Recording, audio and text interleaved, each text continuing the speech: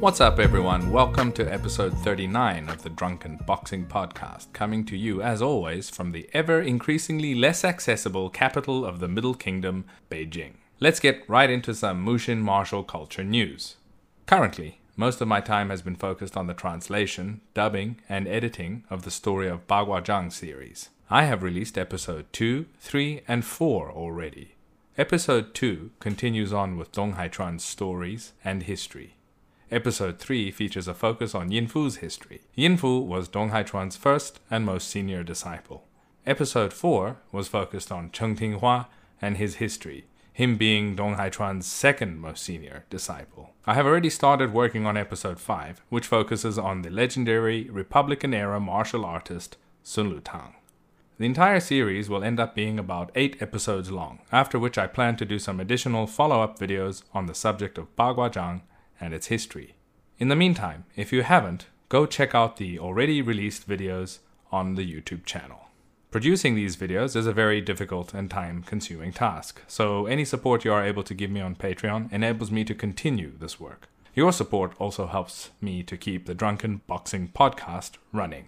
I also released another glimpse into one of the technical Bagua Zhang lesson videos of the Huajin online learning program, this time covering some of the China content within the system. So, go check it out. Alright, as we are finally getting to the end of summer in the Northern Hemisphere and the end of winter going into summer in the Southern Hemisphere, I will be running a promotion on all the Mushin martial culture merchandise available on our Teespring store. From now until the 15th of September, you can get a 10% discount on any purchases by using the promo code SUMMER22 at the checkout. That's one word, SUMMER, and then the numbers 22. This will apply to all our merchandise, including t-shirts, hoodies, mugs, prints, etc. So get yourself a unique tee and celebrate the culture of these wonderful arts today. The store can be found on Teespring at the link listed here and in the show notes. As mentioned, another way to support my work is through Patreon. There are general support tiers through which you can do that. Any and all support is highly appreciated. Additionally, there is also a third tier, the Huajin tier, in which you can study the arts of Xingyi Quan and Bagua Zhang in depth.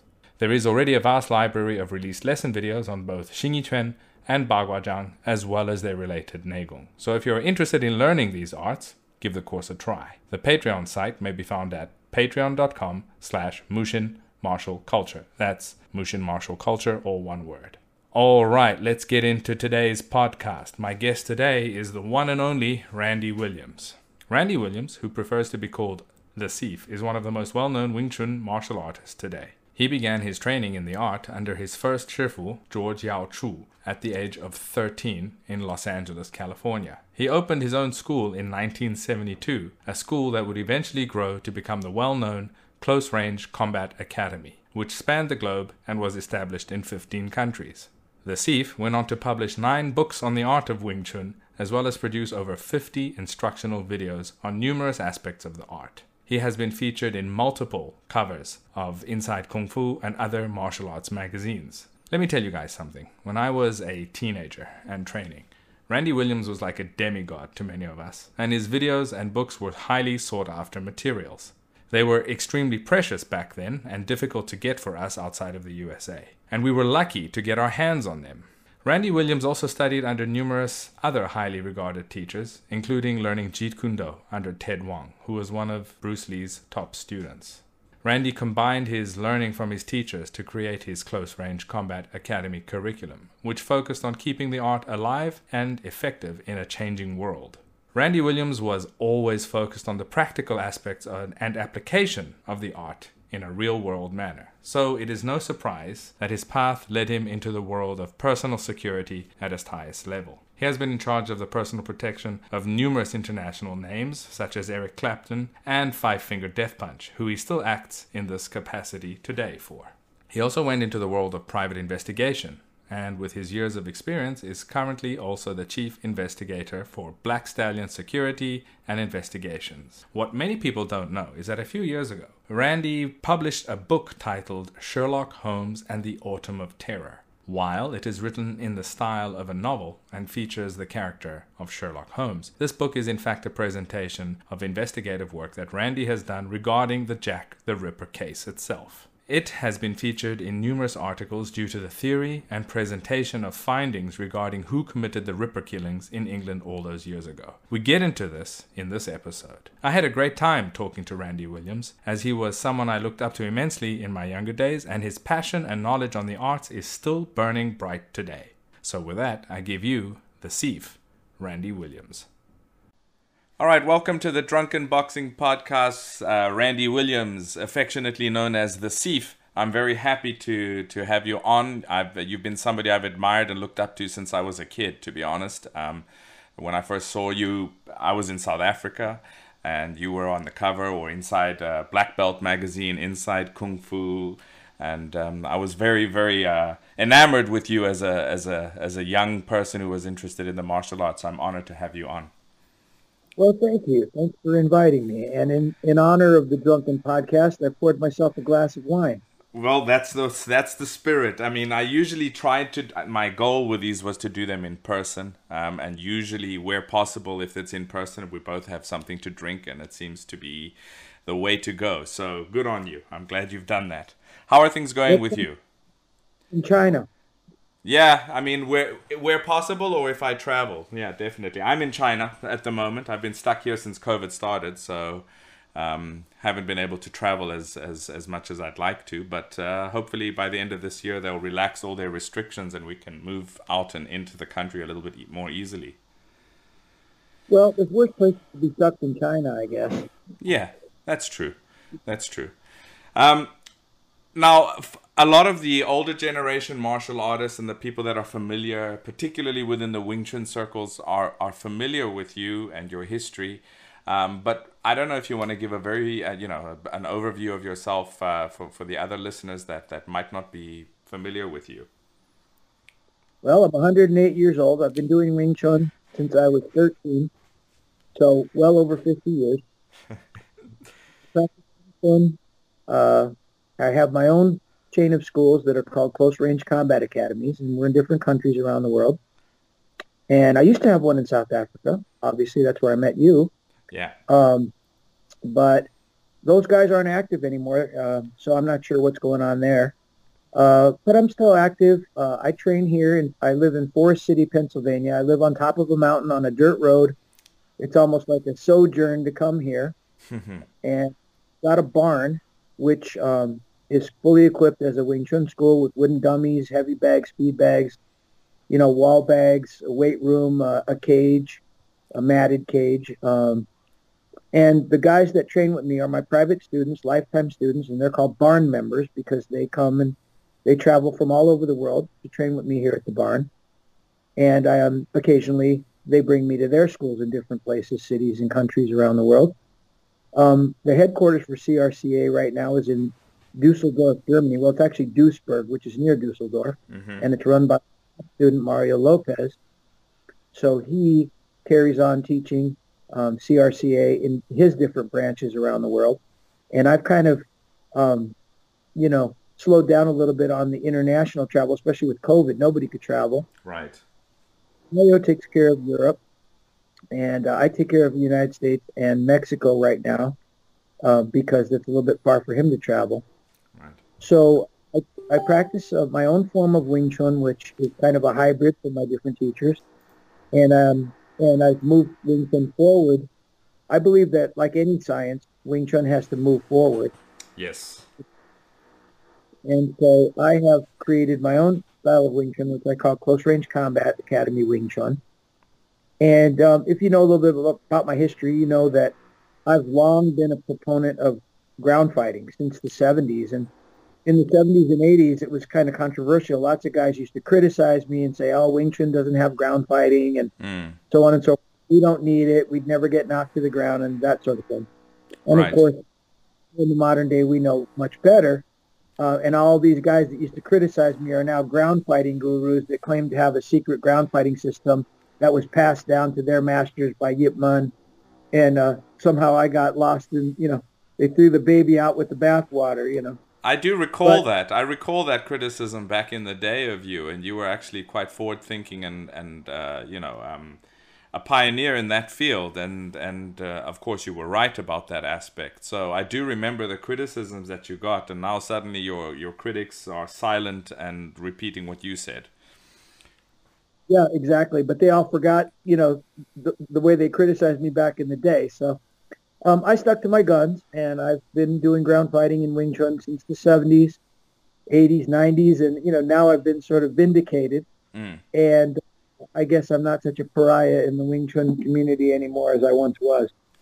Yes, I mean that's all fine and dandy, but I do believe that people should be given the credit where credit is due, and you were, one of the first proponents of this aspect of realistic training. That was one of the things that I always remember about your approach and everything that you presented. It was really based on the realities of what happens when you get into an altercation out in the real world, and yeah, I mean, apart from your supremely sharp sense of humor, your skill was totally effective and focused on that. So, I mean, that was what I remember. I actually remember I had a couple of friends, and your VHS videotapes were like narcotics. Everyone was trying to find them, especially out in South Africa, where we barely ever would be able to order things from the States or things like that. So, if somebody had a video of yours, I mean, that was doing, that was like gold that everyone was trying to get their hands on. So yeah, those were good memories. Who was actually in charge in South Africa that you mentioned? Well, I had Marcus was my guy there. Yeah. He had his school going for a while there. Um, I'm trying to think of his last name right now. It escaped him, but it'll come to me. Mm-hmm. But he that brought me out there. Yeah. And because it's been, I think the last time I was in South Africa might have been 1997. Yeah, it was a while ago. It was in the 90s. So if you'll forgive me for forgetting, because he sort of dropped off the set, and I haven't heard from him in so many years that I've actually forgotten his last name for the moment. It'll come to me. Just a little word. If you hear a little bit of this grinding noise in the background for some reason, about 1 or 2 floors above me, they've decided to drill. I don't know if they're looking for oil or somebody's getting a major root canal, but yeah, pardon the background noise.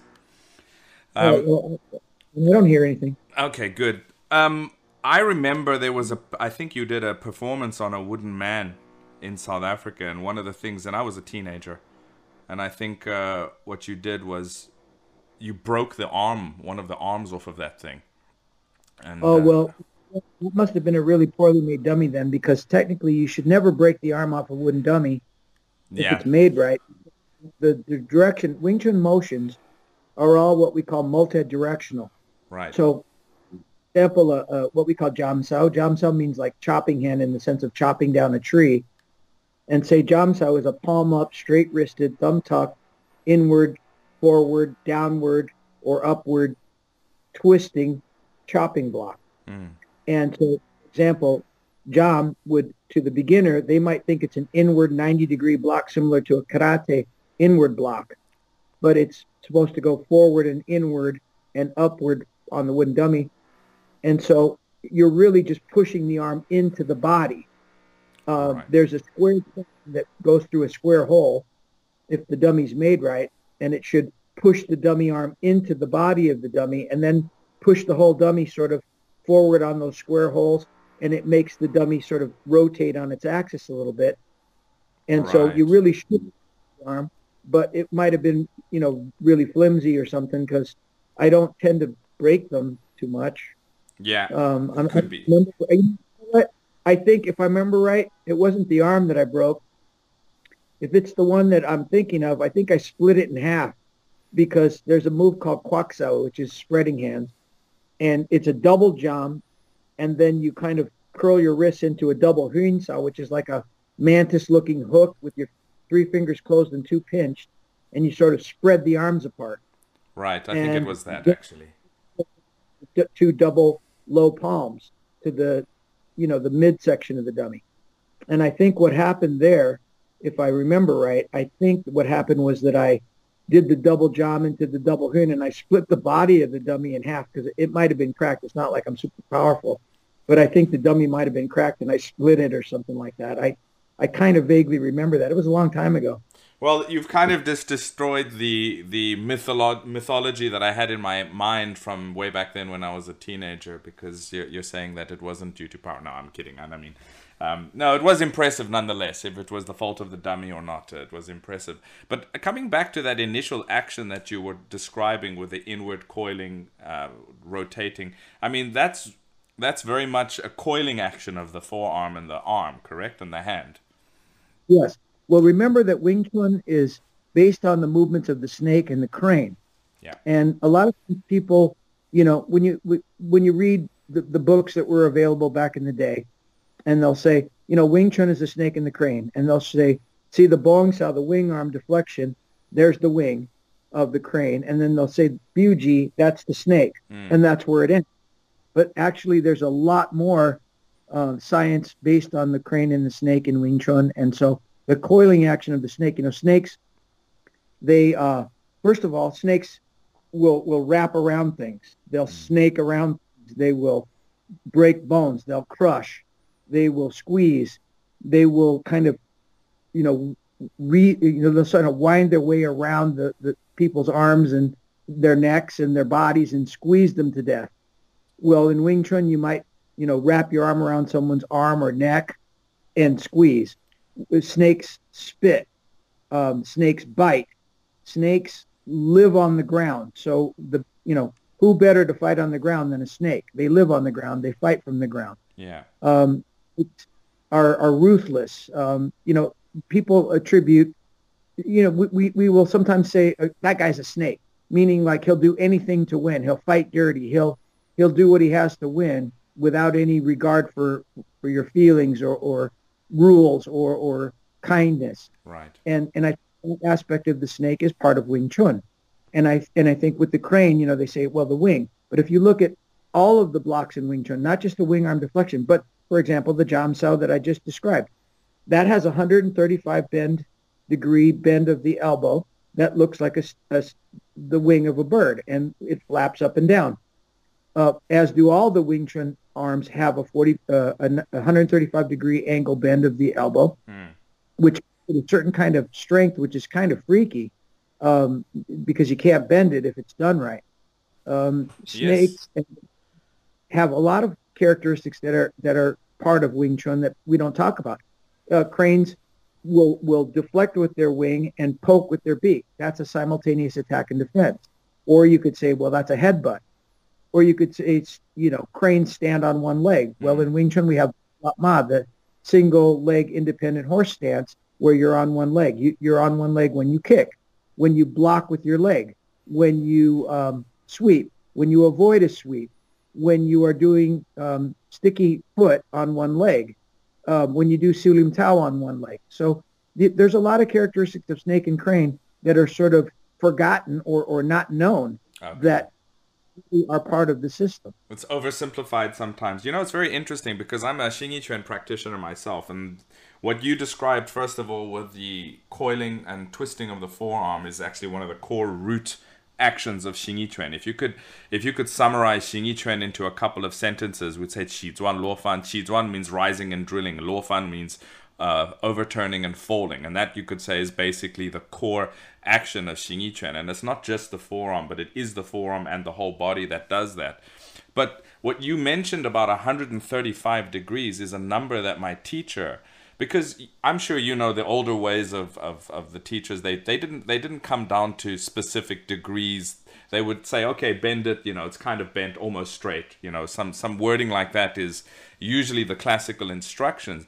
But my teacher took that further and was trying to find out the optimal angles, and 135 degrees is the angle that he came up with regards to actions with Xingyi Quan as well. So I'm very, it's kind of very enlightening to hear you repeat the same angle and the same degree of bend. Well, let me try to paint this picture for you. Let's imagine that you had a post which was straight up and down, 90 degrees. Yeah. And you want to brace that post so that it couldn't fall over.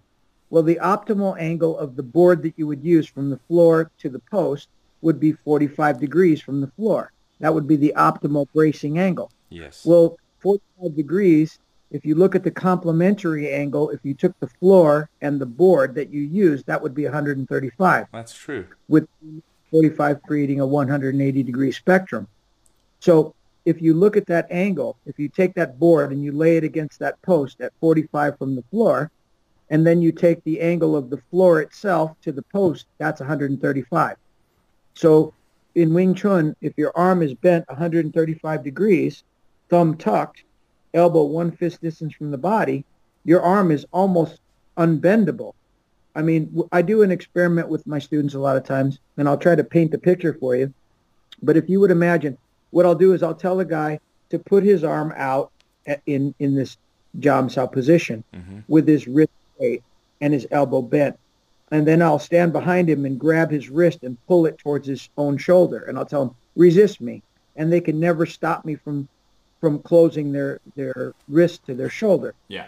Some guys are pretty strong and they can resist a little bit, but eventually it collapses.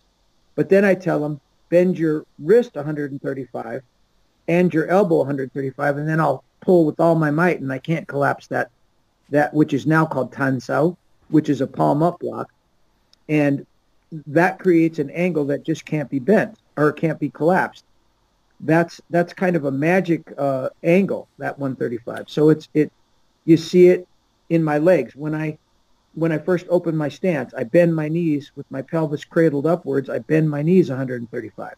And then I keep them bent 135, and I open my feet, pivoting on the heel, so that my toes go out and create a 135-degree angle between my toes. Yeah. And then my toes into the ground, and I open into the Yi Ji Kim Young Ma character 2 goat restraining stance that everybody sees, pigeon toe stance of Wing Chun. And I open my feet till they are now on a 135-degree angle to each other. So when you have your feet at 135, that gives you your stance wider than your shoulders, and you've got your feet at 135 in relation to each other, and your knees are bent 35, and now your stance can't be collapsed. Then you take and swivel one of those feet out till it's pivoted to the point where it's parallel with the other foot into what we call Choma, which is sitting horse. And the Choma position has the knees bent at that 135, and you have this strong power base. Yeah, that's very. I mean, the way you've just broken it down, it's exactly. I mean, this is what always stood out about you. But it's probably something that has even developed even more over time. That you've just given this so much thought that you're able to explain it in the most exact methods or the exact words, and it's in line with physics and the reality of the use. So I find that to be very important, particularly when people are trying to understand the concepts and then apply them. The 135-degree bend of the knee is exactly the angle that my teacher would describe with our primary posture in Xingyi Quan, which is called Santi Shi, the back leg.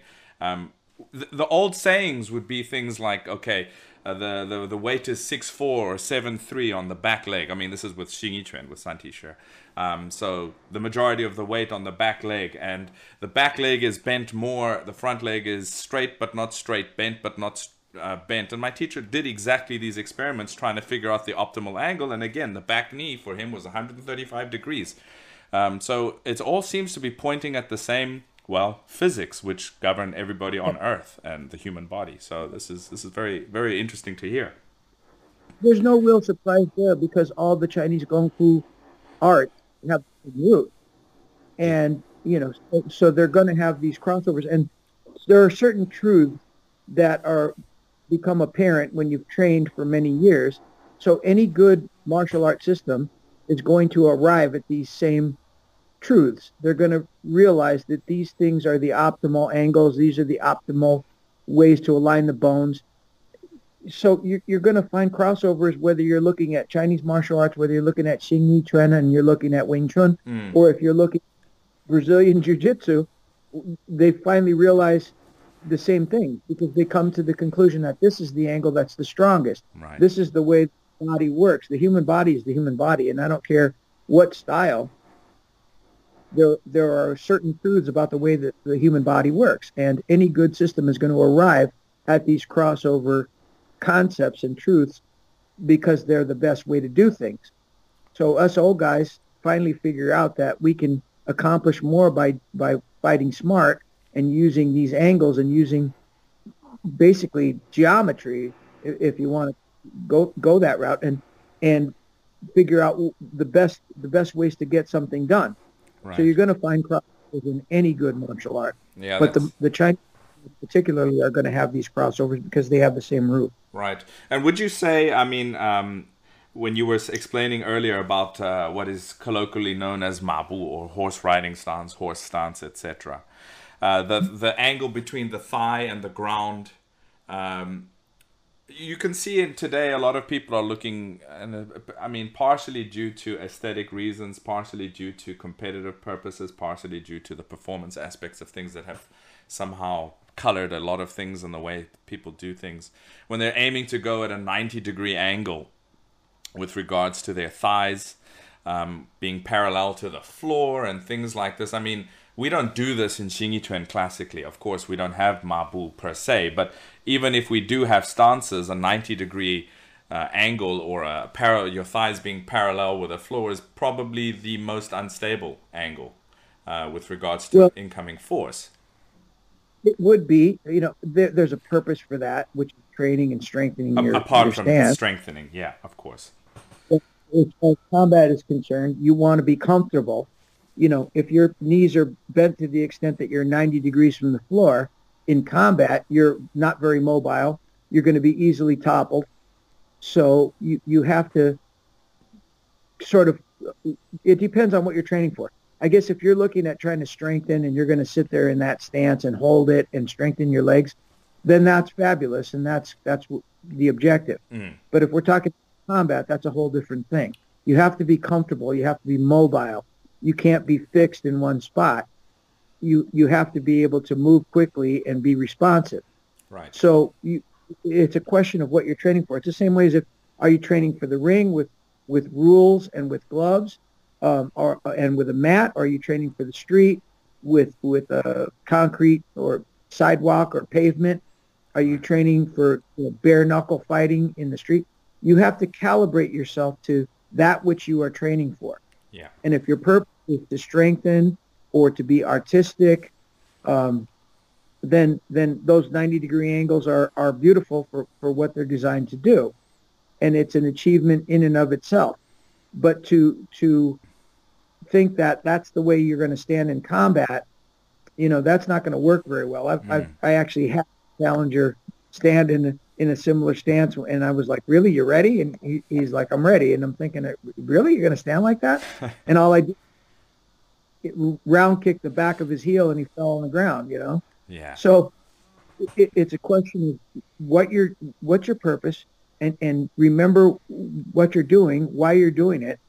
And as long as you have a purpose, and that purpose is strengthening or being athletic or demonstrating or an artistic expression, then yeah, that 90-degree bend of the knees is something that most people can't do, and something that you can develop and then have a stronger stance that you can then relax and be a little bit more mobile. Yeah, fully agree. You started your training in LA's Chinatown, and as far as I recall, your first teacher was George Yao. What got you into training with George, or in the Chinese martial arts at that juncture in your life? Well, I was always interested in the Chinese martial arts. My dad dabbled in it, and I always wanted to do it. But what happened was, I was training in my garage one day, just had my dad's old heavy bag hanging up, and I was in there training. And my next door neighbor is walking by, and he stops and he's watching me as I'm hitting and kicking the bag. And he sort of stopped and watched. And then, being a shy kid, I stopped hitting the bag. And he's like, he motioned to me, no, carry on, Mm-hmm.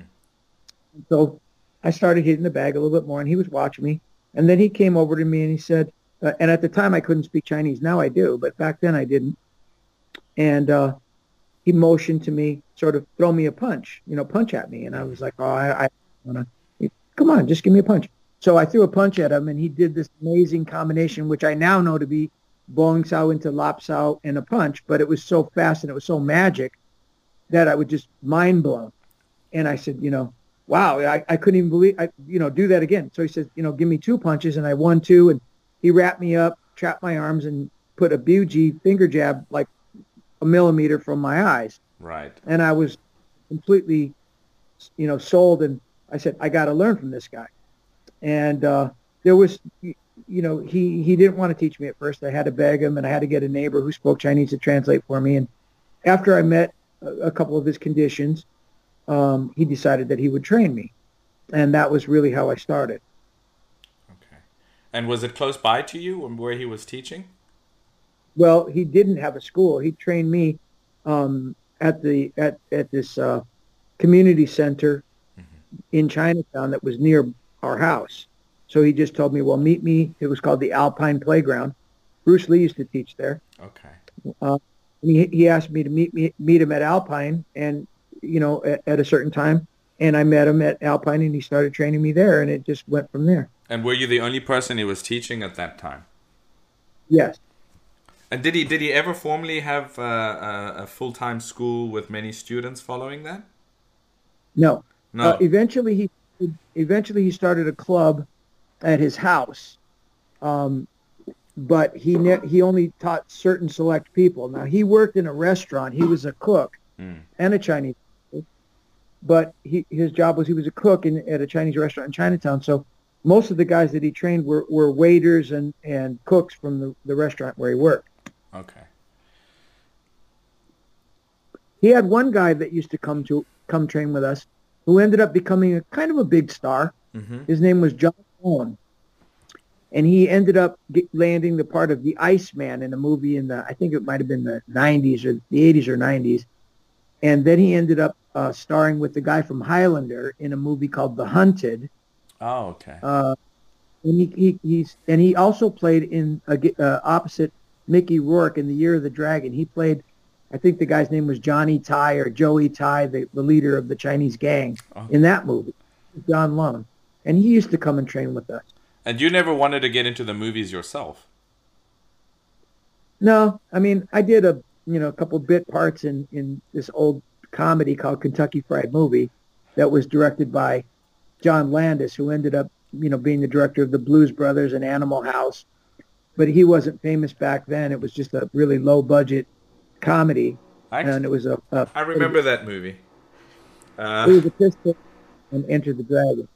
Well, you definitely have the looks, the ability, and the wit for the big screen. I still remember seeing your Wing Chun Christmas carols that you used to write up on Facebook a few years ago. They were the highlight of my festive season. Oh yeah, I used to do all the Christmas carols and change the words. Yeah. Using Wing Chun techniques, and it was just perfect. Now, you mentioned Bruce Lee, but you also have some interaction and learning within Jeet Kune Do as well. Yes, I do. So back in the day, Bruce used to teach. When I was a little kid, Bruce had a school. You could hit it with a rock from my house. And, I was one of those kids that if you watch the Bruce Lee Dragon movie, I think a bunch of kids were peeking when he was trying to teach. And I was one of those kids that used to go and peek in the windows at his school at 628 College Street, which was right next to my house. Wow. And he would chase us away. But my next door neighbor there was Ted Wong, and that was Bruce's student then. Yeah. Arguably his student, but Ted was his student, and I used to go pull on his jacket,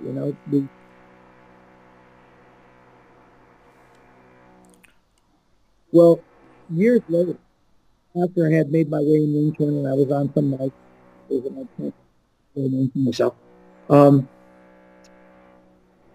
invited to a dinner. One of my friends, Ted Wong, hey, I'm having Ted Wong, and taking him out to dinner tonight. Would you like to join us? And I'm like, oh yeah, great. And I went up to see Wong Sifu and at the dinner, and I said, "Oh, Wong Sifu, so pleased to meet you, sir." And he's like, "Pleased to meet me. You're that kid that used to always pull my jacket. I remember you." He says, "You look exactly the same, except now you have a mustache." And he said, "I've been following your career in the magazines, and I'm really proud of you. And now I'm prepared to teach you if you want to learn." Oh. So I became with Wong Sifu, and he became my Jeet Kune Do Sifu. How did the differences between your previous learning and your previous teacher, and then your subsequent learning, for example, with Ted Wong, were there similarities, differences? How did they affect you? More similarities than differences. Wong Sifu, he looked at the center line the same way that I do, and no other Wing Chun guy looks at the center line the same way that I do. So that was kind of weird. Okay. What I did was that a lot of things that Bruce Lee taught him, came from Wing Chun and were somewhat modified through Jeet Kune Do. But what I did was I took all this knowledge from Ted Wong, from Bruce Lee, and I put it back into Close Range Combat Academy Wing Chun. So basically, I brought it back into the Wing Chun system. And so you could say I kind of Jeet Kune Do-ified my Wing Chun and took back the knowledge that Bruce took from Wing Chun and somewhat modified into Jeet Kune Do, and I put it back into Wing Chun. Right. So the system is as much similar to Jeet Kune Do as it is to Wing Chun, I think. And I think that the way that Bruce Lee taught Sifu Ted Wong about centerline theory, for example, and many other things, was not really opposed to any of the ways that I was already doing Wing Chun. Right. So my Wing Chun is sort of Jeet Kune Do-ified, if that's a word, and if it isn't, I'm making it into a word. And it affects my Wing Chun greatly. Right. What you mentioned some differences with regards to center line. I don't know if you want to mention a bit of that. Well, the way that Wong Sifu looked at center line, or looked, he passed years ago. Yeah. The way he would look at the center line is the same as I do. I imagine the center line, and I've had this debate with a bunch of Wing Chun guys, and they're probably going to hate me if they listen to this, but the way I envision the center line, the way I was taught, and the way that I look at it now is that the center line is not really a plane or a line; it's a plane. Okay. It connects your core to my core. But it basically cuts through the surface of my body, and it's core to core. So if you imagine like the old westerns where these guys would put a rag, each guy would have the end of a rag.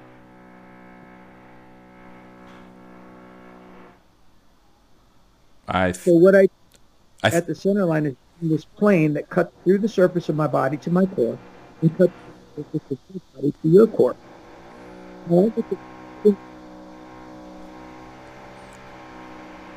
I think your microphone is being either fading out or your connection. I'm not sure if it's the one or the other. Well, I do hear a lot of grinding there. I think they're doing that grinding at your house. Yeah, they are. But for some reason, I don't know if it's your microphone itself. It just faded out for a second there, so I didn't hear from when you said if you imagine a rag, and then from there on it kind of just disappeared.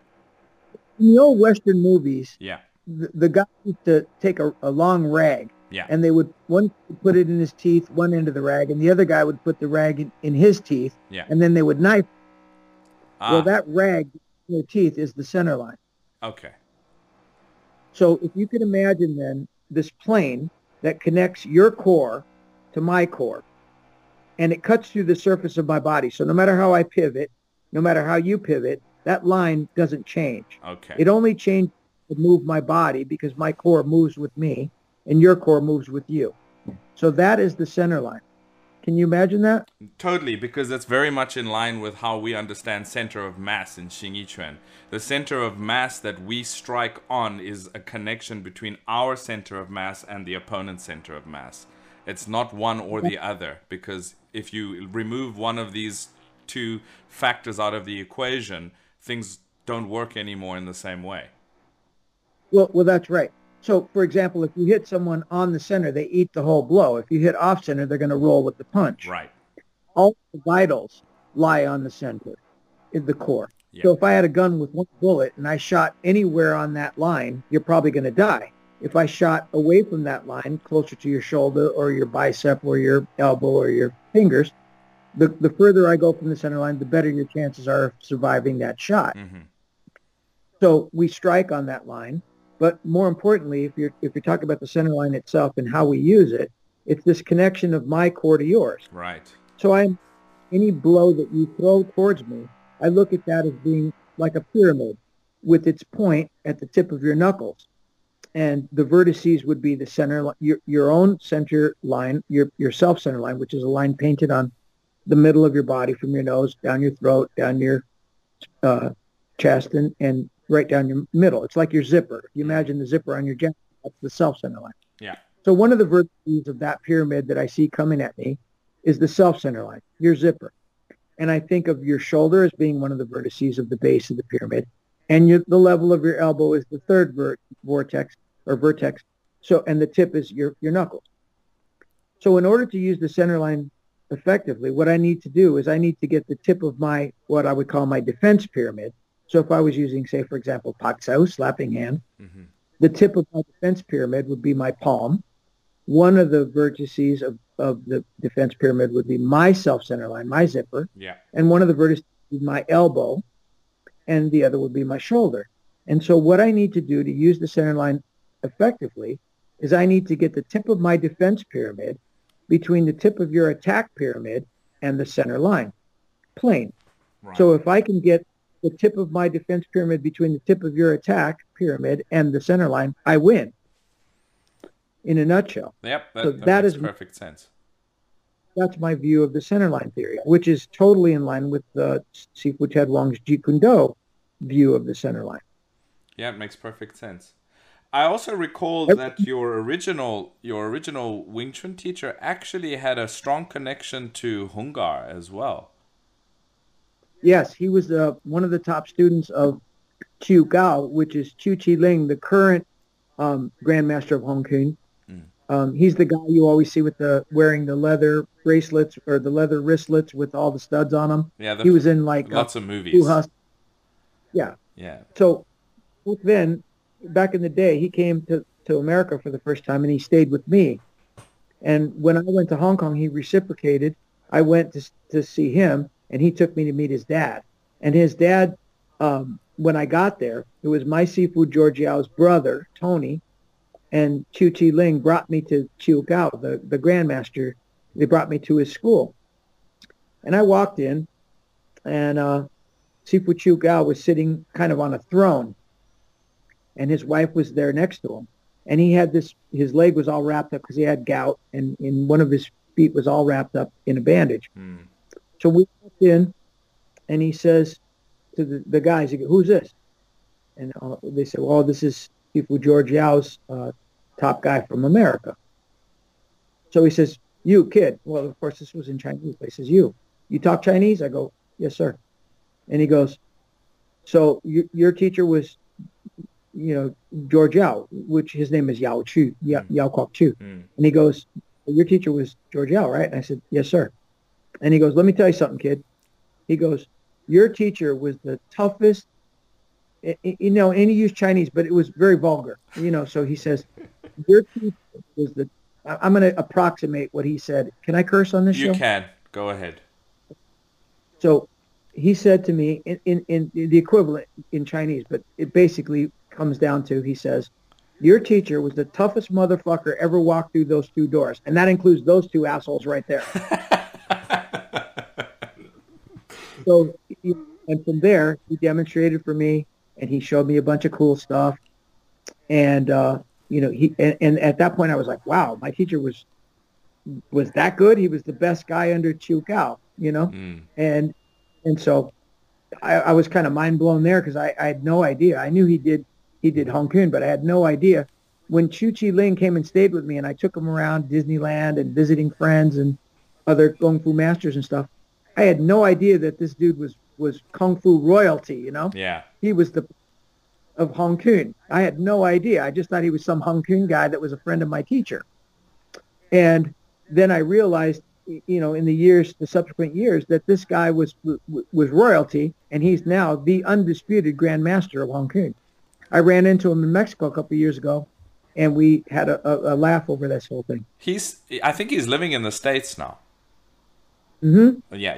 He is. I remember him. I mean, one of the first exposures I had to him was, I think, in the movie Snake and Eagle's Shadow, Hmm. Yeah, where he was the guy that was breaking the bricks in the demonstration for his kung fu school, and then afterwards he's around the corner and his hands swollen and he's wincing in pain. He was actually he had a very funny character, a very funny role, and many times in many of his movies he's like that.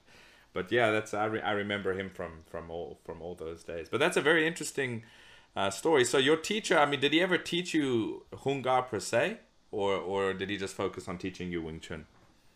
he really wanted me to learn Hung Kuen. He used to tell me, Wing Chun is kindergarten, kid. He used to always call me boy. Ah, And Wing Chun is kindergarten, boy. Hung Kuen is college. And I would say, but, I want to learn Wing Chun. He's like, you need to learn Hung Kuen. I was like, I don't really want to learn that. I like Wing Chun. And so what he would do is he would sneak Hung Kuen into my Wing Chun training, and he would tell me, well, this is Wing Chun. So for some years I had to separate. I had to figure out which part was Hung Kuen and which part was Wing Chun. okay. Okay, so you had experience and exposure to both. I mean, you find that is pretty common with Chinese martial arts teachers who have more than one style under their belt. They'll teach you what they find useful as an amalgamation from the differing styles. So And also, there are crossovers. If you look at the traditional terminology in Hong Kong, yeah, they have a foot cell, they have a bone cell, they have a tan cell, they have there's a lot of things that are similar. Their stances are the main difference. yeah, yeah, for sure.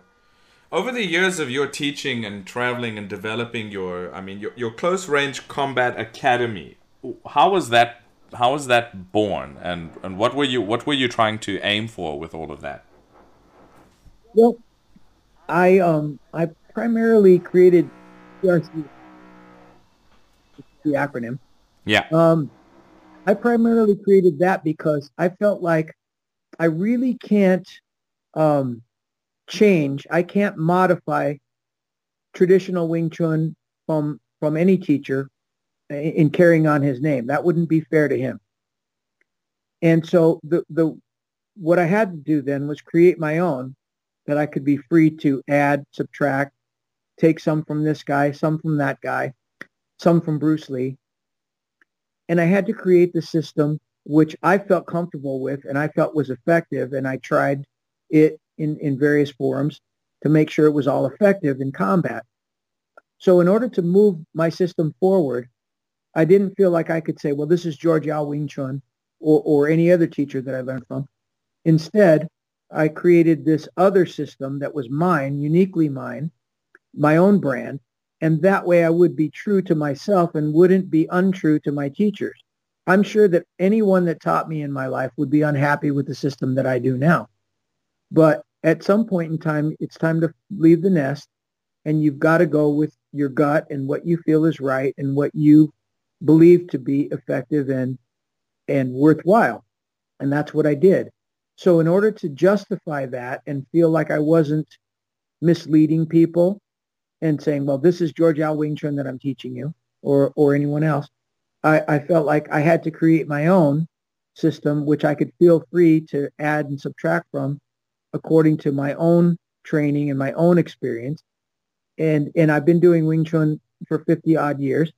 I think that I'm just as qualified as anyone else on the planet to be a judge of what's effective and what makes a good martial art, especially as it concerns Wing Chun. So to do that with a clear conscience, I had to create CRCA. That makes perfect sense because and it's I know I don't want to sound odd here, but that what you just said is more in line with classical Chinese morality than people actually understand. Because Thank you. what people would think is that no, it doesn't matter what you teach, you've got to keep your teacher's name on it. But what you just said, that no, I'm being honest because I'm adapting and changing what I learned in a way that I understand and feel it should be changed. And in that sense, I have to come up with a name and a title for it that does not disrespect that my teacher taught me, which might differ. And that is actually why we have things like styles. In my particular style, the guy who created Xingyi Quan, he studied a style called Xinyi Quan, which had a different character. It had the character for heart, not the character for shape or form. But he adapted that and created his own thing. He didn't carry on calling it Xinyi Quan. He called it Xingyi Quan for the exact same reason. And there's no conflict if you know, I mean, that is, in fact, the ethical Chinese way to do it. So what you've done is actually 100% in line with that. Thank you for that. So let's look at any science. You could look at medicine. You could look at mathematics, any science really. And you could say, we could take the top guy from 100 years ago. So let's say in medicine, you could say Louis Pasteur was one of the top guys in medicine. Well, even like a mediocre doctor today is 10 times a better doctor than Louis Pasteur. But that's not a fair comparison because Pasteur was long ago, and he operated on the knowledge base that he had from his teachers way back. But if you wanted to stubbornly cling to Pasteur's beliefs, you'd still be putting leeches on people, and you couldn't deal with the modern problems. There was no AIDS. There was no COVID. There was no monkeypox 100 years ago. Doctors today have to move forwards and create new systems of medicine, but they have to, with the tip of the hat to somebody like Louis Pasteur, but they have to move forward because the need is there to move forward. Well, I believe that martial arts is the same way. I mean, would you want to go to a doctor from 100 years ago, a doctor from today, or a doctor from 100 years from now, if the planet survived? Right. And it's the same thing. Do you want to learn how to fight from a guy from 100 years ago? Right. Well, if we COVID or monkeypox or AIDS, they didn't exist. Well, 100 years ago, Brazilian Jiu-Jitsu didn't exist. Right. Nor did Jeet Kune Do exist. So there are modern problems to deal with. And you can stubbornly stay in the past and say, I'm going to cling to that system the way my teacher taught me, the way he learned it from a guy 100 years ago. Or you can take the reins and move your system forward into the present and the future and constantly improve it because you're qualified to do so. Now, if you're just some dipshit that doesn't, you're not qualified to create your own system because you don't even know how the old guys did it. And you don't even know that magic or that truth from 100 years ago. But if you can take that and build on it and move forward, then you're a pioneer. But you have to put in your time. You got to pay your dues. You got to learn the old way. And then you're qualified maybe to move the system into the future. Yeah, very just well like said. any doctor. Very well said.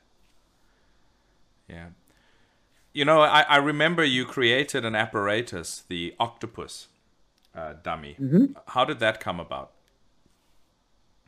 Well, the octopus came about because the Wing Chun dummy is limited to a certain extent. And this ties back into this whole centerline theory I talked about a minute ago. Mm. So if you imagine, if you're doing the wooden dummy form, the 108 movement, and you begin the form, and you work your way over to a position where you have the advantage of facing, which is not to be confused with the centerline advantage. Mm. They sometimes overlap, but they're not the same thing. But you work your way through techniques to a position where you have what's called the advantage of facing on the wooden dummy, where you're looking at him from an angle where you can hit him, but he can't hit you. Mm.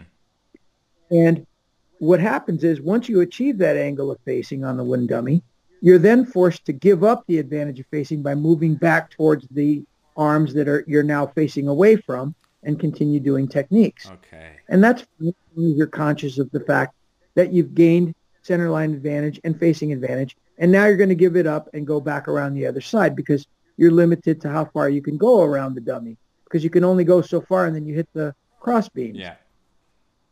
So what I decided to do was to take and mimic the three arms that you see on the traditional wooden dummy, but add another set so that if you've moved off 45 degrees, you can continue going around the dummy and continue capitalizing on the center line and facing advantage that you gained by moving off to that angle because you've got another set of arms to work with. Right. Because if you look at the octopus, when you're standing dead straight in front of a traditional wooden dummy, and you've got these two arms that are poking out at you at 100 or at that 90-degree angle, you're in the middle of them, and then the low arm, which is poking right at your core.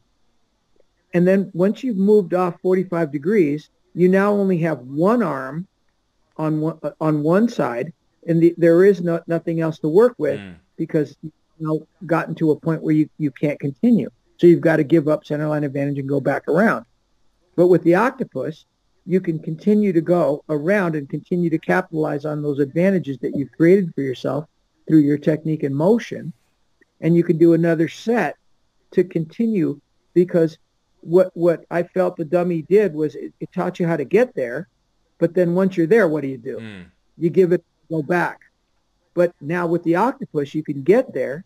And then what do? Capitalize on that and continue to go that way for another set. And then you can come back and get 3 sets across the other way, where you don't have to give up centerline advantage or facing advantage, but you can keep capitalizing it on it 1, 2, 3 till you're all the way at the other side of the dummy. And then, of course, you've got to give it up and go back around again.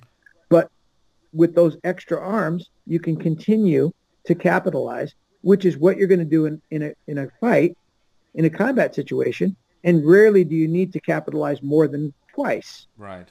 You get there, and then you capitalize again, and now you're behind the dude, and you can do what you got to do, and you've hopefully won the fight by then, or won the advantage to the extent that you can win the fight.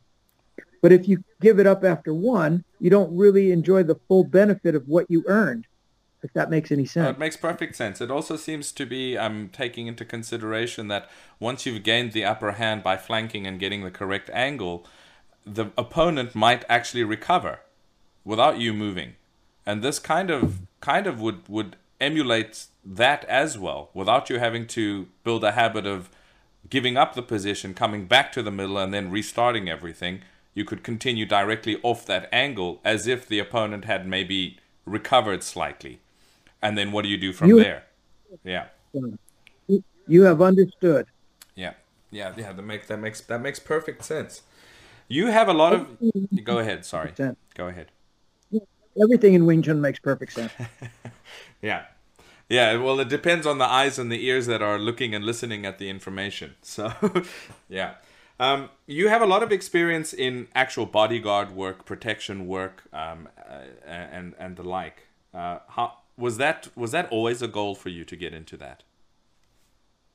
Not exactly, but sort of. Okay. So, when I was a kid, I grew up, watching the 1960s TV programs. And my favorite show was this show called 77 Sunset Strip, which was these 3 private eyes that had an office on Sunset Boulevard next to, or in the same building as Dean Martin, who was a famous kind of playboy singer, Rat Pack, friend of Frank Sinatra. And he did actually have a club called Dino's on the Strip. And these guys had their office in the same building as Dean Martin's club. And these guys always drove the best cars and, met all the hot women and traveled to exotic places and met interesting people and beat them up. And so I kind of I grew up thinking, that's what I want to be. Right. That's me. So I was always sort of thinking that was my path in life. And it sort of intersected the fact that I was doing martial arts because I got some opportunities to bodyguard people because I could fight well, and I was able to sort of parlay the martial arts into this security business. And then, I was very fortunate in that when I was growing up, some friends of mine, Alicia and Alan Yee, were friends of mine growing up in Chinatown, LA, and their grandparents owned this restaurant called Madame Wong's, which was this really fabulous Chinese restaurant in its heyday in the 1940s and 50s. All the stars would go there.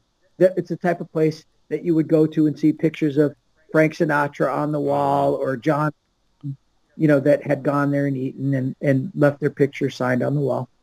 So it was this really well-established Chinese restaurant. But in the late 70s, early 80s, Chinatown was kind of starting to, go downhill. People weren't coming there. and the restaurant wasn't doing that well. And that was at the advent of the punk rock movement in California. Um, and so Alan and Alicia got this brilliant idea, and they talked their grandparents into turning Madame Wong's into a rock venue. And so they started having these rock bands come in, and bands that were doing well in that new wave and rock movement back then would come there and play. Bands like Martha and the Motels, the Motels that were doing well and doing soundtracks for movies. Oingo Boingo, they used to be called the Mystic Knights of the Oingo Boingo, but they ended up doing a lot of soundtracks for the Tim Burton movies, the guy that did Bat, Pee-wee's Big Adventure, all that. Well, they did a lot of his soundtracks. So these bands, the Knack, My Sharona, they started there. Wow. And so what happened was this place started blowing up, and everybody wanted to go there. And eventually the Rolling Stones played there. The Jay Giles Band played there. The Police played there. But as it was growing and getting bigger and bigger, there were problems. There were people stealing the money from the cast. There were people starting fights. So the Alan Yi contacted me because he used to train Wing Chun with me. And he says, hey, would you like to come here and be my security guy? So I did that. And as the club got bigger and bigger, I'm dealing with people like the Police, the Rolling Stones, the Jay Giles Band. And I'm starting to get experience with how they, run their security and what their needs were. And I ended up meeting these people that are kind of big in the industry. And then word of mouth, there were a couple of problems at the club that I solved. And these guys were like, hey, you're on the ball, kid. We like you. And my name and number, and they started giving my name to people that wanted security. And that parlayed into U2, Phil Collins, different bands. And I got my experience, and it's kind of halfway with the martial arts and halfway with just dumb luck. Yeah. Would you say that the experiences you had there during all of that also molded and influenced your perspectives and approaches to training? 100%. Because, I'll give you a funny story that would illustrate exactly what you're asking me. Yeah. So I remember that my Sifu, George Yao, was teaching me about Bong Sao, which is the wing arm deflection. So it's a 135-degree bend of the arm, wrist at the level of your own throat, and it looks like a wing. So, my Chinese wasn't really that good. It's not even that fabulous now, but it was, much better back then. But it really wasn't that good. So when he taught me this wing arm, Bong Sao wing arm deflection, I said, well, you know what? I got to try this out, the next time I get into a scrape. So I had this Bong Sao thing in mind, and I'm practicing it, and I'm training it on the dummy, and I'm training it in a bunch of different ways. And sure enough, something came up where I had a scrape with a guy, and he says, want to step outside? I'm like, yeah, let's go outside. So we went outside, and I said, you know what? No matter what, I'm going to use this Bong Sao today, no matter what. I mean, I'm sure I could take this guy out, but I'm going to do so using Bong Sao because I have to see how the thing works. Yeah. This guy is throwing hooks at me, and I'm trying to bong them, and I keep getting hit. And I got my face kind of beat in. And then I had to eventually do whatever I had to do to win. But I came home all lumped up. So my teacher saw me the next day or 2 days later all lumped up, and he's like, what happened to you? And I said, well, I lost the fight thanks to your stupid Bong Sao. And he's like, what do you mean? And I said, well, this guy's throwing hooks at me. And he's like, stupid? I told you it only works against straight punches. And I'm like, what? Because my lousy chin. So I then realized that, Bong Sao, and to this day, when I teach it in CRCA Wing Chun, I say, what three things must be true of the oncoming punch before you can use Bong Sao? Number one, it has to be a straight punch, thanks to get my face beat in. Number two, it has to come from the same side. So it has to be your left bong, his right straight. Right. And three, it has to come from above the level of the Bong Sao arm. So I can't have my arm at a level where a punch is below my hand and then drop down to do Bong. That would be stupid. So I didn't know any of those things, and I tried to force it and didn't work, obviously. So, to get back to your original question, I know you're probably sorry you asked. No, I'm not. But that was that's a perfect example of how doing security work and bodyguard work, at that time was just security work, molded my Wing Chun, because I realized, well, that doesn't work, and I learned it the hard way. If I would have just been better at Chinese, I probably would have saved myself an ass whooping. But But I don't think you would have understood to the same level. well, but eventually I learned it, the hard way, but I learned it. Yeah, yeah. And the experiences in that environment and in instances like this, is that what also gave you insight into the reality of the ground? Certainly, because I learned at a very young age that most fights go to the ground. And, I got experience through George Yao and through my own experimentation with the techniques of Wing Chun applied to the ground. That I was able to deal with the situations on the ground using Wing Chun, but kind of, I don't want to say modified, but looked at from a different perspective. Because when you're on the ground, you don't have the same leverage. You don't have your legs anymore, and not in the same way anyway. Yeah. You end up using your flat feet on the ground for leverage. You can't pivot the same way. Yes, you can pivot, but you can't pivot exactly the same way. Your shoulders are on the ground, which limits your ability to retract your elbow. So you've got to have your elbow different so that your elbow doesn't bang the ground when you retract your arm.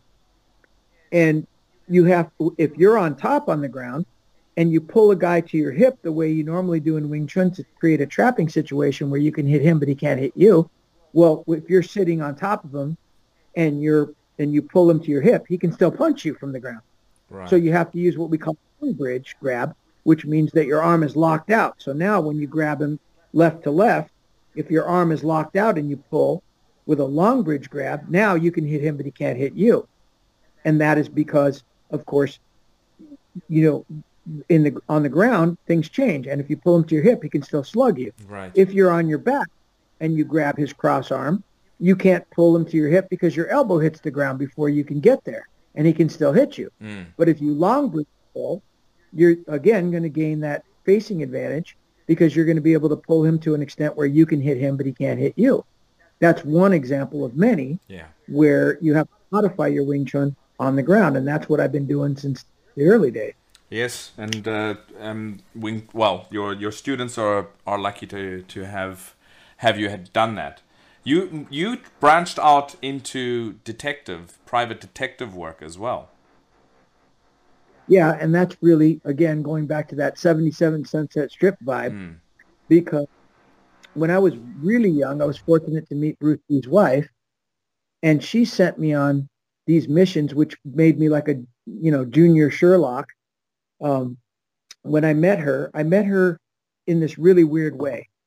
When I was a kid, there weren't VHS, there wasn't anything, there were 16 millimeter films, there wasn't internet, there wasn't YouTube. And I remember in Inside Kung Fu magazine, when I was real young, there was a guy that was advertising Bruce Lee films for sale. And he was in Florida, I was in California, and his name was Elston Ransom, oddly. And he advertised these Bruce Lee films. So, I sent him some money, and I got my mom to write me a check because he would only accept checks. So my mom wrote me a check to Elston Ransom and sent it off, and I didn't get anything. And it was months went by, I didn't get anything. So I wrote to this guy, and I wrote to him, and the guy wouldn't respond. And I mentioned it to my mom, and he had cashed the check. So my mom was a legal secretary. She worked for an attorney. And she says, well, you know what? That sounds kind of like fraud. She says, you know what? In the attorney's directory, Bruce Lee must have had an attorney. So if you could find him, probably we could contact him and tell him that some guy is selling Bruce Lee films and not delivering. So I did a little homework, and I found out that Bruce Lee's attorney was a guy called Adrian Marshall in Century City, which is part of LA. So my mom looked him up in the directory and found his number, and I called him, and I said, hey, I'm this dumb guy in Chinatown, and I bought these films from this guy in Florida, and he didn't deliver. And Adrian Marshall says, well, that's kind of interesting. Why don't you come to my office and we'll discuss this? So I said, well, where's your office? He said Century City, which is, was from Chinatown. It was a 45-minute bus ride. So my mom let me take the day off school, and I took the bus, and I went to Century City, and I got to these twin towers. They're a mimic of the twin towers that got knocked down at 911, but the Los Angeles version. So I take the elevator up to the one of the top floors to his office, and I walk in, and his secretary's sitting in the foyer when you first walk in. And I walked in, and I was all squeaked up, got cleaned up and dressed nice. And I walk in, and she goes, "Oh, you must be Randy." And I said, "Yeah, that's me. And I'm here to see Mr. Marshall." She goes, "Well, he's with the client right now, so just go on in." And, well, my mom's a legal secretary. I know you don't go walking in when an attorney's with a client. So I said, "Well, I can't, if he's with." She says, "No, I think he wants you to go in." So I thought that was kind of odd, but I walk in because she told me to. And I walk into this beautiful, spacious office, this huge office with this amazing view of Los Angeles. I'm this dumb kid from Chinatown, never saw nothing like that. And I walk in, and I'm just dumbfounded. And off to the left is this big oak desk. Over it is this wall clock with a map of the world with all the different time zones on it. And there's this guy sitting there on the phone, and he kind of motions at me like, "I'm busy, I'm on the phone."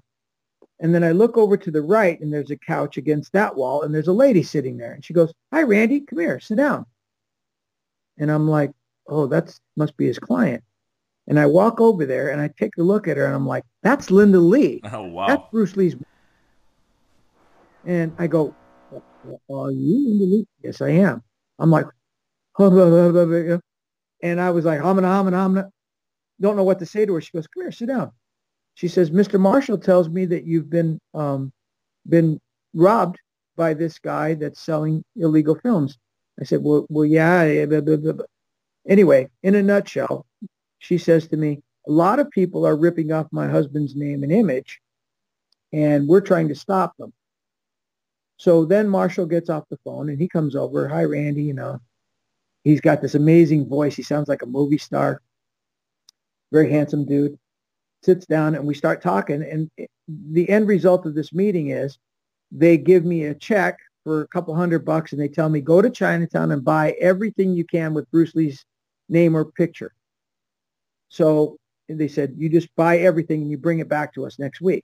So I go back home, and I buy Bruce Lee punching puppets, Bruce Lee nunchuck hand keychains, Bruce Lee posters, and I bring them back to them. And they say, "This is not authorized, this is not authorized, this is not authorized." I can try to find out where they come from, where they get them from. So I go back, and I'm asking the shop owners, and I'm getting their contacts for who they're buying these things from, and I bring it back to Mr. Marshall. And he ends up prosecuting these people. Then he sends agents to my house, and the FBI agents are asking me about this stuff, and they're pursuing these cases. And then Mr. Marshall sends me to San Francisco. I'm just a kid. I take the bus to San Fran, 7 hours. And I go up there, and I do the same thing, Chinatown up there, buy all kinds of stuff, find out exactly who is providing these items, and bring it back to Adrian Marshall and Linda Lee. So that was kind of like I was like a junior Sherlock, and I kind of became hooked on being a private investigator. That tied in with my whole 77 Sunset Strip. Wow. Idolizing these guys. And I ended up, moving forward from there and going that route. So they sort of dovetail together nicely. Yeah, and I mean that was inadvertent initiation into the occupation. That's very interesting. A lot of my life has been kind of like a movie, and when I tell people my story, a lot of times they think I'm lying, or it sounds crazy and unbelievable, and I understand, but it really did happen. And so I had this kind of charmed life, and a lot of it was just dumb luck and being in the right place at the right time, but with the right stuff. See, you could be in the right place at the right time, but if you don't know where to buy this stuff, or you don't know all about Bruce Lee, and you can't impress his wife that you're a devoted fan and loyal to Bruce Lee, or if you don't have the wherewithal, if you don't have what it takes to impress them, to make them want to take it a step further, then that chance just blew away. Right. And so my good fortune, the things that have come to me in life that seemed like a movie, that seemed like a fantasy, came about because of just dumb luck but being in the right place at the right time and having the right stuff and being able to impress those people with your skills, with your ability, whether it's at Madame Wong's and knocking some guy out that is causing problems, and then they're like, wow, you know your stuff. Or whether it's in Singapore guarding Eric Clapton and knocking three guys out because they bothered Eric, and then Eric says, wow, you know your stuff. Let's go to London. You know, you're my new bodyguard. It's a combination of just this dumb luck and then but being able to back it up when the time comes. Yeah, I mean, you could. I mean, we sometimes over give too much credit to just dumb luck. I don't think it's just simply dumb luck. I think a couple of things. I think you were a devoted martial artist who used your time and efforts to train. Now, two people could be given access to teaching. One could train diligently and one could half-ass it, and their results would be different. I don't call that luck. I call that determination.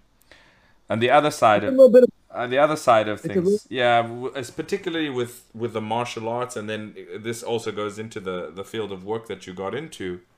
I think intelligence has a lot to do with it.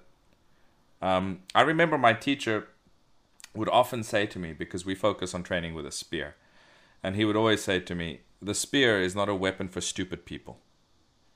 And, I didn't quite understand what he was saying, but, over the years, I mean, it's literally what he said, It's not for stupid people. Yeah, that's cool. So I think there is an aspect to one's efforts. Effort can make you can make a lot up with effort that you might lack in ability. So if somebody is not as naturally talented physically as somebody else, but he has a lot of effort, he can catch up. In fact, a lot of the times those are the people that surpass people with natural ability. But intelligence also has a lot to do with it. And I mean, this is what I've always noticed about you, your ability to explain things, but also your sharp wit those are just factors and aspects of intelligence that is there. And I think this is what, I wouldn't say it was just dumb luck that you managed to show these people X, Y, and Z, and then they were impressed. I think they identified these attributes that I've just mentioned in you, and they're useful in the field that you applied them to. So there's that. Well, that's very kind of you to say. I appreciate that. I over the last couple of years, I know that you published a book you've published a lot of books on Wing Chun.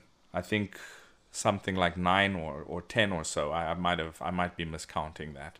You've published a bunch of instructionals. You've written a whole lot of things in the past, but you branched off into something completely unique in the last couple of years, which captured my attention, and I'm embarrassed to say that I haven't been able to get my hands on a copy of the book because I haven't been able to leave China, etc., for the last couple of years. But as soon as I'm going to travel, it's on the list of books. But I've been following very closely what you did with the book and what it is, and it's well, maybe you can present it and explain what that was and what led you into it. Well, I assume you're referring to Sherlock Holmes in the Autumn of Terror. Yes. Well, along with my career in private investigation and, Wing Chun, I've always been interested in true crime. It's something that my mother actually started me in because she used to always read those true crime books where they have pictures in the middle of the book that you're not supposed to look at, but you always look at them first. Yeah. And I was always fascinated, not with the crime itself, but how they solved the crime and the logic that was involved. And logic, I love that. Wing Chun is a very logical art, and it develops your ability to use your logic. And I was always interested in the case of Jack the Ripper because it was unsolved. Yeah. And I read everybody's book on Jack the Ripper, and I was never satisfied with anyone's solution to those crimes. I never felt like anyone truly proved the case. So I took it upon myself. I was traveling to London a lot on security work in something like 2012, 13, And I was going to London, a lot. And so while I was in London, I went to all the crime scenes of the Jack the Ripper murders, and I really immersed myself in that case. And I said, you know what?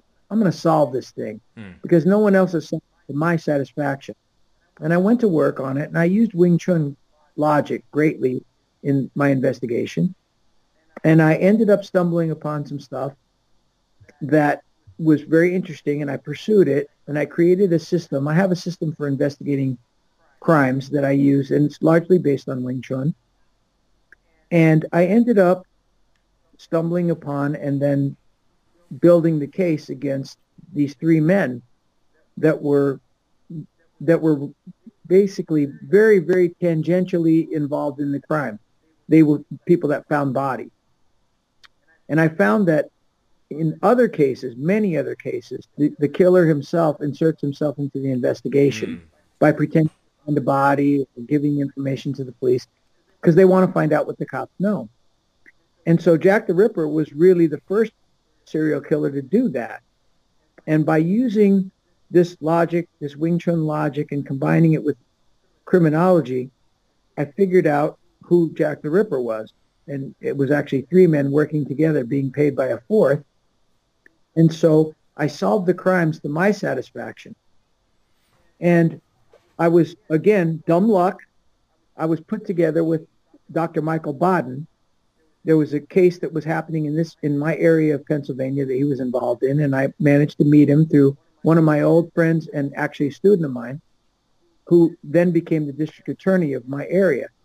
So he was in charge of the case that Michael Baden was in to testify in. And my student and friend, his name is Sam Sanguidolce. He's almost like my son. Sam calls me one day and says, hey, Dr. Michael Baden's in town. Would you like to meet him? And I'm like, well, of course I would. So I snap up my Michael Baden books that I had in my collection, and I zoom down there to meet them. And as I go to dinner, I get there a little bit late. They're all sitting there talking about this case of a serial killer in my area named Hugo Solinsky. And they're all talking about this case, and I just sit there with my mouth shut. And at some point, Dr. Michael Baden, who is a very famous guy in America, he was involved in the Kennedy autopsy, John F. Kennedy, Robert F. Kennedy, Marilyn Monroe. He's the guy that recently determined that Epstein didn't kill himself. Okay, yes. Who determined that Michael Brown, the hands up, don't shoot guy, wasn't running away from the police, but actually attacking them when he was shot. So Dr. Michael Baden, he's a very famous guy. He had a show here called Autopsy on HBO where he talks about his famous cases. So I meet Dr. Baden. I'm sort of starstruck, and I don't really get starstruck, but I was with him. And so Dr. Baden, after, an hour or so at the table, he says, who are you, kid? I said, well, I'm a detective, and I'm a big fan of yours. And I said, and actually, if you don't mind, Dr. Baden, I brought some of your books. Would you mind signing them for me? He says, oh, you got my books? I said, yeah, I have all your books. He said, well, bring it on, kid. So I put the book out, and he's signing them for me. And as he's signing them, my student and friend, Sam Sanguidolce, says to him, hey, Doc, you might want to get Randy's signature while you're at it. And Dr. Baden says, well, why? And Sam says, well, he's a famous martial arts instructor. So Dr. Baden goes, martial arts, really? What style? And I said, oh, it's called Wing Chun. You probably haven't heard of it. He goes, Wing Chun? That's what my brother does. For 40 years. So Sam says, well, you know what, Dr. B? You might want to call your brother and tell him who you're sitting with, because Randy's a pretty well-known Wing Chun instructor. So Baden gets on his phone and calls his brother. And he's like, hey, Billy, I'm sitting here with some guy that does Wing Chun like you. And his brother says, oh, really? Who is it? And he goes, well, his name's Randy Williams. And you hear on the other end of the phone, Randy Williams? No way. Put him on the phone. So I went on to talk to his brother.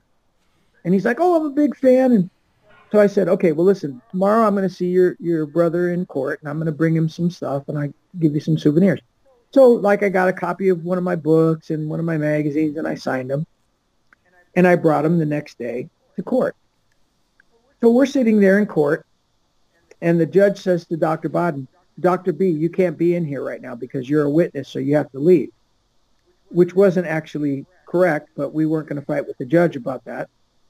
So Sam says to me, listen, can you keep Dr. Bodden busy for a couple of hours? I said, of course. He says, you keep him company.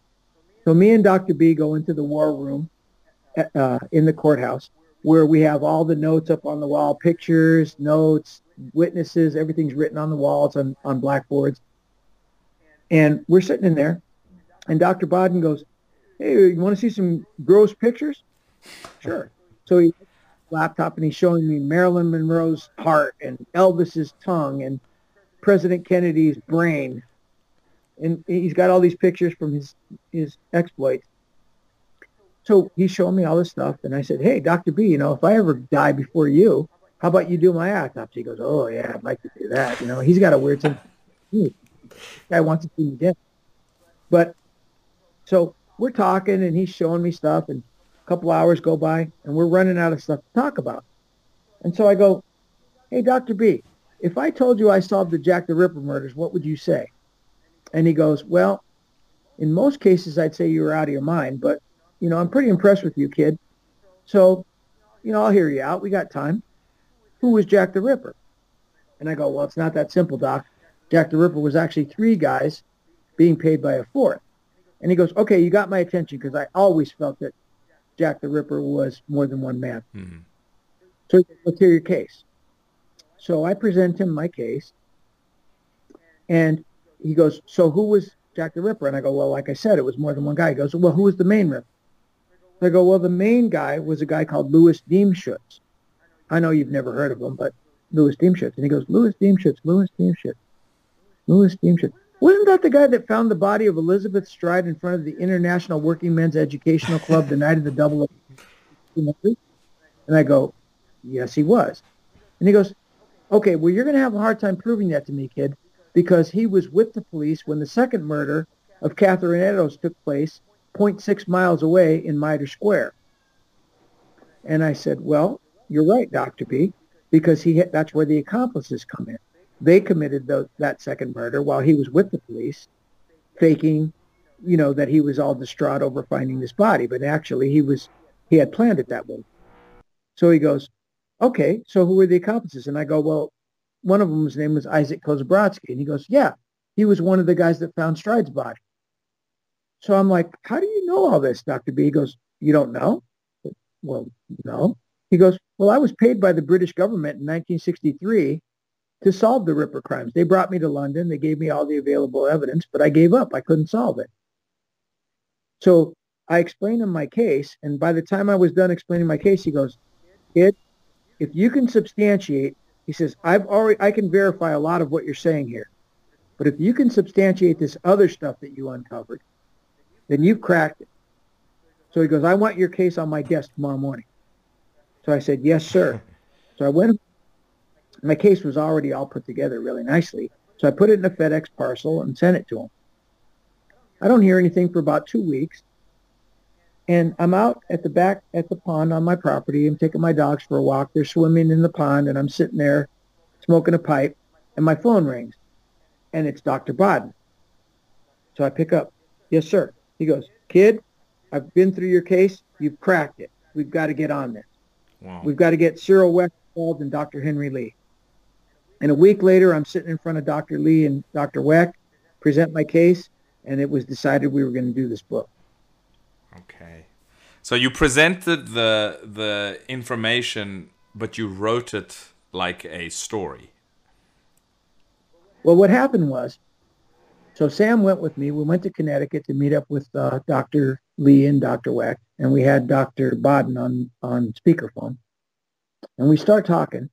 Now, it just happened that the reason that Dr. Wecht was in Connecticut with Dr. Lee was that Dr. Lee was doing a symposium about how Sherlock Holmes changed the face of criminal investigation. So we're sitting here at dinner, and we're talking about this, the fact that Sherlock Holmes was the guy that got Dr. Lee interested in investigation. And Sherlock Holmes was the guy that got Dr. Wecht interested in investigation. And Sherlock Holmes was one of the things that got me interested in investigation. And Sherlock Holmes was one of the things that got Dr. Baden interested in investigation. So Dr. Baden says, well, listen, nobody buys true crime books. Nobody reads them. We've all written a shit ton of them and nobody's reading them. So let's try to find a hook. Let's do something that's going to get people to read this book. So I said, well, listen, we're all here because of a Sherlock Holmes symposium. Why don't I write it as a Sherlock Holmes book where Sherlock Holmes solves the Ripper crime? And they all loved that idea. So that the pact was formed that we were going to do this book, and it was going to be written as Sherlock Holmes solving the crime. So basically, Sherlock Holmes does everything in this book that I did to investigate the crime. Right. And Dr. Watson does everything that Dr. Baden, Wecht, and Lee did to help me further the investigation. Well, that's what has the public response been to the book? I remember I read a few excerpts here and there, some that you yourself have put out in the public, and I quite like the fact that you also nicely illustrated combat that occurs in the book, because you illustrated it as if a martial artist was illustrating it and explaining it. Sherlock does in my book.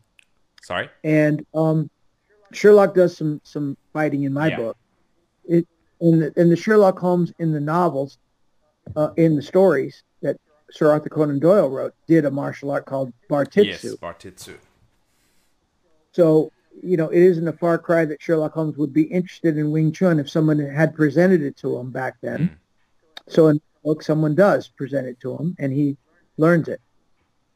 And he uses it in the books to fight. So I brought together all my worlds: martial arts, investigation, security, and the love of Sherlock Holmes, the love of mystery. That's great. I brought it together in this book. And the public response, to answer your question, your original question, has been pretty good. I think it's something like 300 5-star reviews on it. It's doing well on Amazon, sold a lot of copies. I'd like it to do better. I hope it does better. I managed to get it to Guy Ritchie, who directs the Sherlock Holmes movies, because he trains under one of the students in London. And again, dumb luck. And I, hook up with Guy Ritchie because he happens to train at the school in London where I was training Kewan Gracie. Right. And he loved the idea. And, I have to be honest and say he hasn't got back in touch with me, and that was 2 years ago. I'm still crossing my fingers that he reads the book, loves it, and wants to do a movie someday. Well, I hope so too.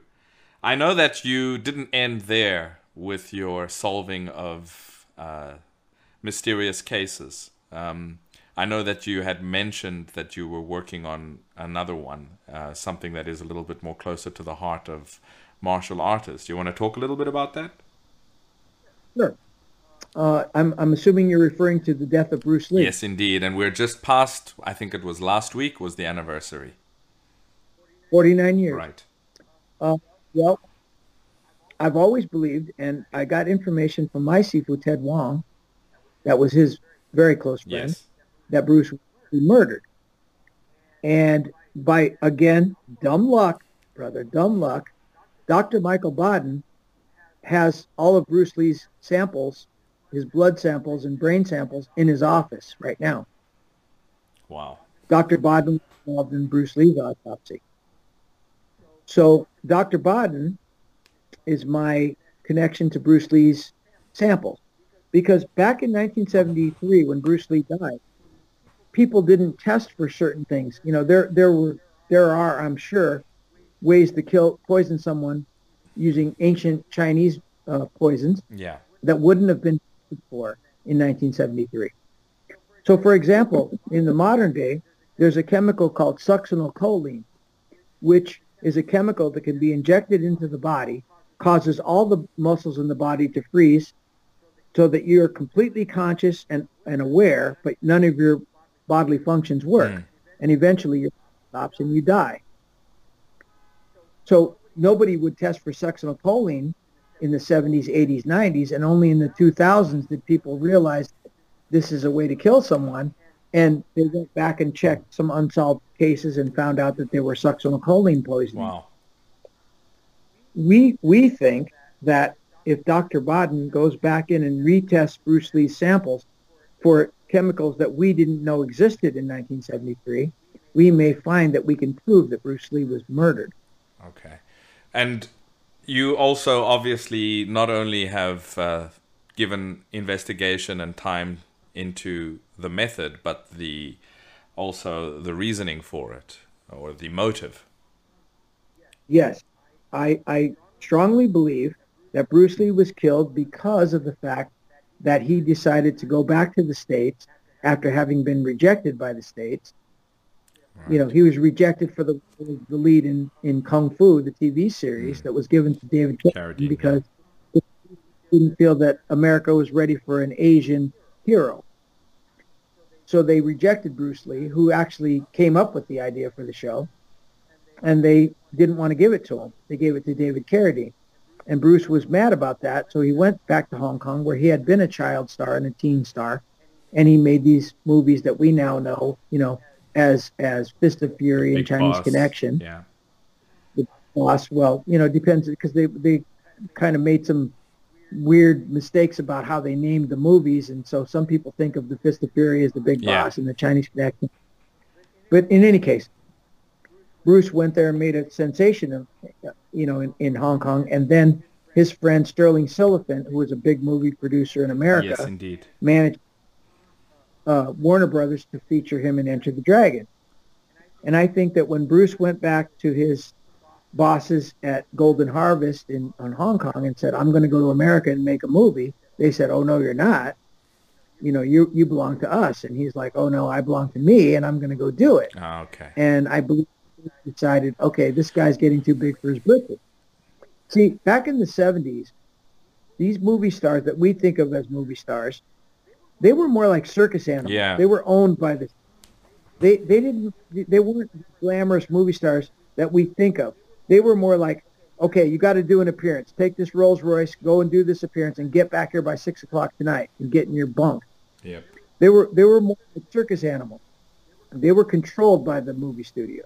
And I think that when Bruce bucked the system, he ended up offending the triads or the gangs in Hong Kong that were connected to the movie studios, and I think they did away with them. I think they took Betty Ting Pei, who was a rising starlet, and they used her to seduce Bruce Lee, and her payoff was, after Bruce died, she made all kinds of movies. None of them were a hit because she sucked, you know, figuratively and literally. And I think that was her payoff. But I think that when Bruce went to her apartment, she poisoned him using whatever was given to her. And of course, when Bruce collapsed in her apartment, she called not the ambulance, not 911 or the equivalent. She called his manager, Raymond Chow. And Raymond Chow sent an ambulance. The ambulance didn't take Bruce Lee to the nearest hospital or the next nearest hospital or the next one. They took Bruce Lee to a hospital that was owned by, guess who? Raymond Chow. Oh. And the doctor that worked on Bruce Lee was an employee of, guess who? Raymond Chow. Right. So I believe that Betty Ting Pei was just used, and her payoff was to become a starlet and to be given movie roles that she wouldn't have otherwise gotten. And I think that the motive of Bruce Lee's death was that he wasn't going to comply with the movie studio's wishes, which was for him to remain in Hong Kong and forget the offer from Warner Brothers. And then, of course, you've got the triads that were always involved in the Hong Kong film industry. So that's a whole other side of it. Are you busy preparing to publish a book on this? Well, the thing is that I started going, full bore on this thing a couple of years ago, and I got involved with this television production company that was ready to back me on it and send me to Hong Kong, and so that I could further investigate and I could, try to schmooze my way into interviewing, say, Ting Pei and other people that, that are still alive now. But they ended up kind of pissing off Bruce's wife. Oh. And I don't want to say too much about about that. Right, right. I think I want to say that too much, but they ended up not going playing by the rules, and they tried to bypass me, and they tried to sort of cut me out of the picture, and then negotiate directly with Bruce's wife, and that didn't work. And Bruce Lee's wife remembered me from 1976, when I worked with her. Mm, So had a good connection with her, and I could have probably made that happen. But once they found out that I knew her, they tried to bypass me and communicate directly with her, and that sort of collapsed the whole I deal. see. I see. So that kind of put the kibosh on my ability to get funded and go and do this investigation Right. and then do this. So it's kind of on the back burner. I'm ready to rock. If there were somebody that was ready to finance this whole thing and do this whole thing, I'm ready to do it. And I have Dr. Bodden, who has Bruce's samples in his office, and we're ready to go, but there isn't anybody right now that's willing to finance, and that would involve, like, I'd have to go to Hong Kong, I'd have to stay there for a couple, 3 weeks at least, and probably 2 or 3 different times, because when you do an investigation, you open up doors that sends you here, there, and everywhere. Some of them are dead ends. Some of the people are dead. Some of the things that you follow up don't end up turning into anything, and some of them lead you up another alley. So I'm going to guess that my initial trip would turn into another trip or an extended trip, and that takes finance. Right, of course. And I'm not prepared to finance that whole thing myself. I need a backer to do that. Well, I sincerely hope it does happen, because it's quite an interesting, what you've presented and your ideas on it are very, very interesting. I mean, there was always a rumor from when Bruce Lee died that he had been killed. That's not, and you can think that at the core of every rumor, there's a kernel of truth. So, I don't think something like that would have popped up just out of thin air. I'm sure there's some reasoning why this idea came into the public back then, even. So it's well, as I read my pipe, I must say, where there's smoke, there's fire. Exactly. Speaking of books on Bruce Lee, I don't know if you've read that. I think it was about 3 years ago. A guy called Matthew Polly released a biography about Bruce Lee's life, one of the more recent ones. He's the same guy who wrote the book American Shaolin, but he presents some other aspect, and his assumption is that Bruce Lee died due to a combination of ingesting hash combined with heat stroke, because he had removed his sweat glands from his armpit. And I don't know if you've read this book, have you? I haven't read the book, but I know the theory about the sweat glands. I know that Bruce Lee removed his sweat glands. When was the last time you heard of someone dying from removing their sweat Never. glands? It's the first I've ever heard of that. Yeah. Yeah, me too. So my theory on that, so I can't, it goes like this. All right, understood. So in your interests that you mentioned with regards to investigation, your mom got you interested in true crime, etc. Did you ever watch a TV show called Mindhunter? Yeah, I sure did. It was very good, and it's kind of canceled. They didn't continue with it, did they? No, but it was popular. I don't know why they canceled it. Yeah, they shouldn't have exactly. canceled it. I thought it was a solid show. Anyway, that's neither here nor there. But I just wanted to vent my level of being upset with them canceling that show. But it's a good true crime based fictional series. So yeah, it was. I agree. Shouldn't have been canceled. Right. Well, it's been very. I know it's getting late on your side. It's been really. I could talk to you for hours. This has been very interesting. I'm glad to hear that you're still busy with, because in honesty, you used to be a lot more visible in the past. I know COVID has changed things. I thought, you've kind of retired semi, but I'm glad to hear that that's not really the case. You're carrying on, you're doing your thing. I don't know if you're wanting to be more public with a lot of the things you're doing, or or you're just trying to get on with your life and do it for your, in for yourself, etc. Well, to be honest, I kind of dropped off the set because I got tired of all the petty criticism and the BS and people that don't really know me that just make assumptions. Mm. And I got tired of, I was sort of, it sounds funny to say, but I believe that I was kind of an innovator and sort of a catalyst to bring the Western consciousness, bring Wing Chun and bring Chinese culture to the Western consciousness. And in so doing, I was sort of shot down a lot of times by people that really don't understand or didn't take the time to really look into what I was doing or saying, but just criticizing me. A lot of petty stuff. And I just finally kind of dropped off the set because I thought, I don't need this. I'm just as active as I've ever been, but I just don't project it to the public like I used to. Well, with the change of the way that the world ingests information today, I think that all of that being said with regards to criticisms, etc., I think that you can actually still continue to be public just with your own direct connection to the public in your own avenues and things without even having to worry about the detractors per se. I think it's something to consider. I'm no less active than I've ever been. I'm just less likely to publish or come out and in the martial art magazines, which I don't even think are a thing They anymore aren't. because now everything. Yeah. But I just decided that, okay, the public in general doesn't really want me or doesn't really agree with what I'm doing. And at some point I just said, you know what? They can have it. Mm. There's all these new guys out there that are putting out these Wing Chun videos and they're kind of controlling the market. And you guys can have it. Okay, you guys can have it. Mm.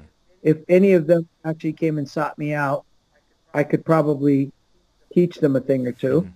And that sounds stuck up to say, but I believe it to be true that some of these guys that are the internet or YouTube gurus in Wing Chun could come here and learn something and improve what they're showing to the public. I'm sure they could. But I finally said, you know what? I'm done with all that.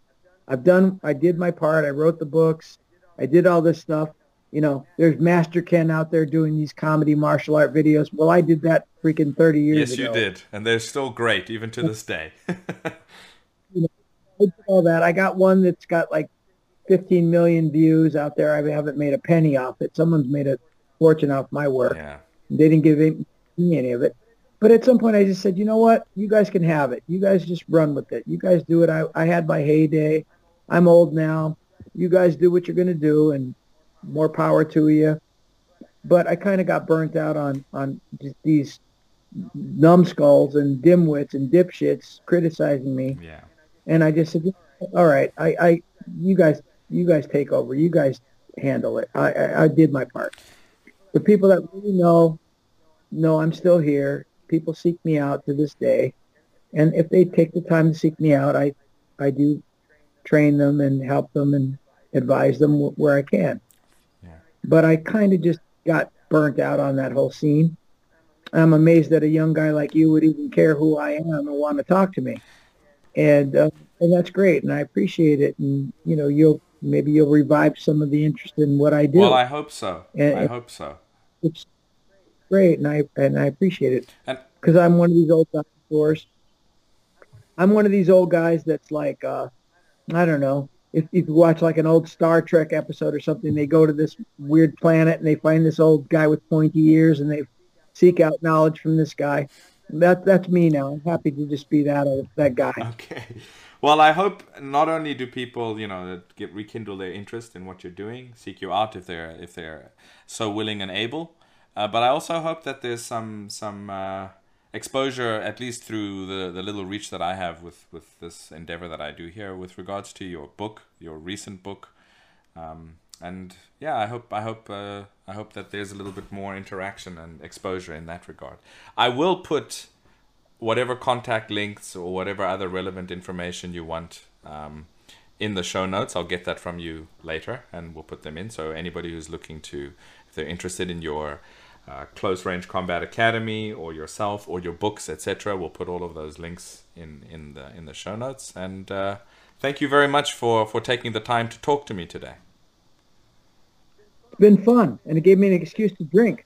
There should always be an excuse to drink in my books. So Drunken Kung Fu show, well, you know. Yeah, that's it. All right, well, thank you very much, and you keep well, and we'll be in touch soon. It's been fun. Thank you. Bye-bye for now.